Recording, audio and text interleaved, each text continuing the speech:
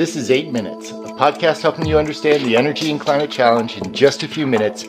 I'm your host, Paul Schuster. A big part of any forecast on how we reach a net zero economy by 2050 involves ramping up our renewable power generation. And one of the biggest ways that the U.S. is looking to do so is through scaling our offshore wind industry. As recently as just a few years ago, the U.S. didn't have any wind turbines located in ocean waters. But today, there are over 40,000 megawatts of projects in some form of development.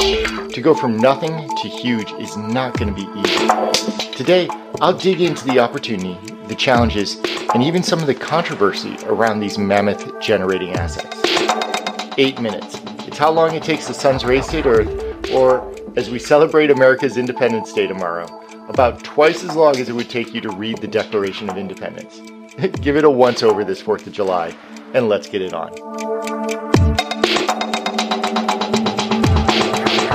Europe has had a vibrant offshore wind market for decades. The first offshore wind farm was developed off the coast of Denmark all the way back in 1991. And by 2024, there will be just under 30,000 megawatts of offshore wind generation being produced on that continent. Here in the US, though, 2 projects, totaling only 42 megawatts of generation. Europe's scale is almost 1,000 times bigger. But that doesn't mean that U.S. offshore wind doesn't have ambitious plans. There are currently over 40,000 megawatts of projects in the pipeline, and globally, the total size of the market is projected to grow from about 34,000 megawatts in 2020 to over 330,000 megawatts of capacity in 2030.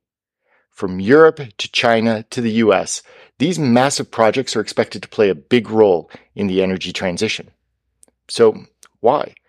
It sure seems like it would be more difficult to build a project in deep ocean waters than it would be to find another plot of land in Texas or Oklahoma and just put down some other turbines. Why is offshore wind of such interest?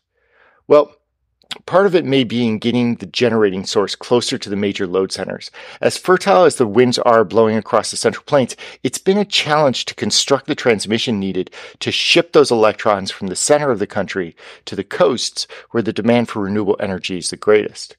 Wind leases off the coast of New York or Maine make it a bit easier to generate power closer to a New York or a Boston. And the size of these turbines is also a big reason why they create so much interest in renewable power circles. A normal on-land wind turbine is probably about 2.5 to 4 megawatts in size. GE's latest Haliade X offshore wind turbine, a ginormous 14 megawatts, 6 to 7 times the size of your typical onshore turbine. Vestas' V164 turbine is so large that it's roughly twice the size of the Statue of Liberty. And with that size comes scale. These turbines generate a lot of power and can be far more efficient than onshore turbines, which is also a value factor. Wind turbines in the plains are subjected to a lot of intermittency as to whether the wind blows or not. Generally speaking, the wind likes to blow harder and colder temps and at overnight. But offshore, the wind profiles tend to be a lot more even. They're not baseload units like a nuclear or a fossil plant could claim. But offshore wind is pretty darn close, which means that they also ease the complexities for grid balancing authorities. Offshore wind units can effectively substitute for an inefficient and dirty coal facility. All of which together may be why the Biden administration has really emphasized offshore wind as a tool for transitioning to cleaner, more renewable energy. In fact, whereas early development has been focused on the Northeast, in waters off the coast of New Jersey and New York, the current administration has opened up additional leases off the coasts of the Carolinas, California, Oregon, and the Gulf of Mexico. The drawback to these projects? It's still a new industry. We're at 42 megawatts today and have 40,000 megawatts in the pipeline. The learning curve is going to be steep, and a lot of challenges are going to be presented before we're through. First on that list, getting the price down. The price that these units are selling power at averages about $84 per megawatt hour per the DOE's 2022 offshore wind market report, which is actually a lot better than the over $100 pricing we were seeing just a couple of years ago, but it still has a long way to go to reach parity with today's onshore resources. And I'm not certain that those prices are just going to keep coming down in a nice trend line either. Already this year, developers from Ørsted, Copenhagen Infrastructure Partners, CIP, and other offshore wind projects, They've requested that previously negotiated power prices be adjusted up in order to account for rising costs in the supply chain. It's going to be a bit bumpy as we work out the kinks in this process. And then, of course, there's the concern that these turbines may be impacting the marine life and ecosystems. Putting aside the aesthetic value of the turbines, more recent concerns have focused on whether these turbines may be impacting the whale population in New England. Since 2016, there have been an abnormally high number of humpback and right whales dying in the Northeast. Since November of 2022, 18 whales have died. The nonprofit Clean Ocean Action blames the construction of these projects, positing that the sounds are damaging the fragile inner ear of these whales.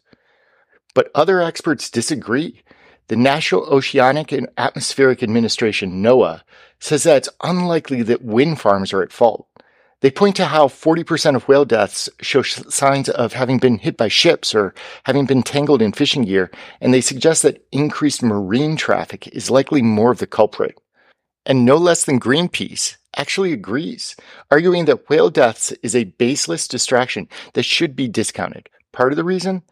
Those high whale deaths started well before the first wind farm was ever put into place. Now there's something going on, and it requires a lot more investigation, but blaming it immediately on offshore wind projects may not be the whole picture. Regardless, the industry is committed to being good ecological stewards as they scale up these wind activities. Fortunately, Europe's experience lays out a roadmap to success, and it's no wonder that many of the big projects in development include European companies such as Ørsted, CIP, Equinor, and others as development partners. That experience is helping our domestic industry grow in a more collaborative, biodiversity-aware planning of these projects, while also helping to drive down the learning curve and reduce costs too. All of which will be needed as the industry prepares to go from nothing to enormous in just a few years. I'm Paul Schuster, and this has been your 8 Minutes.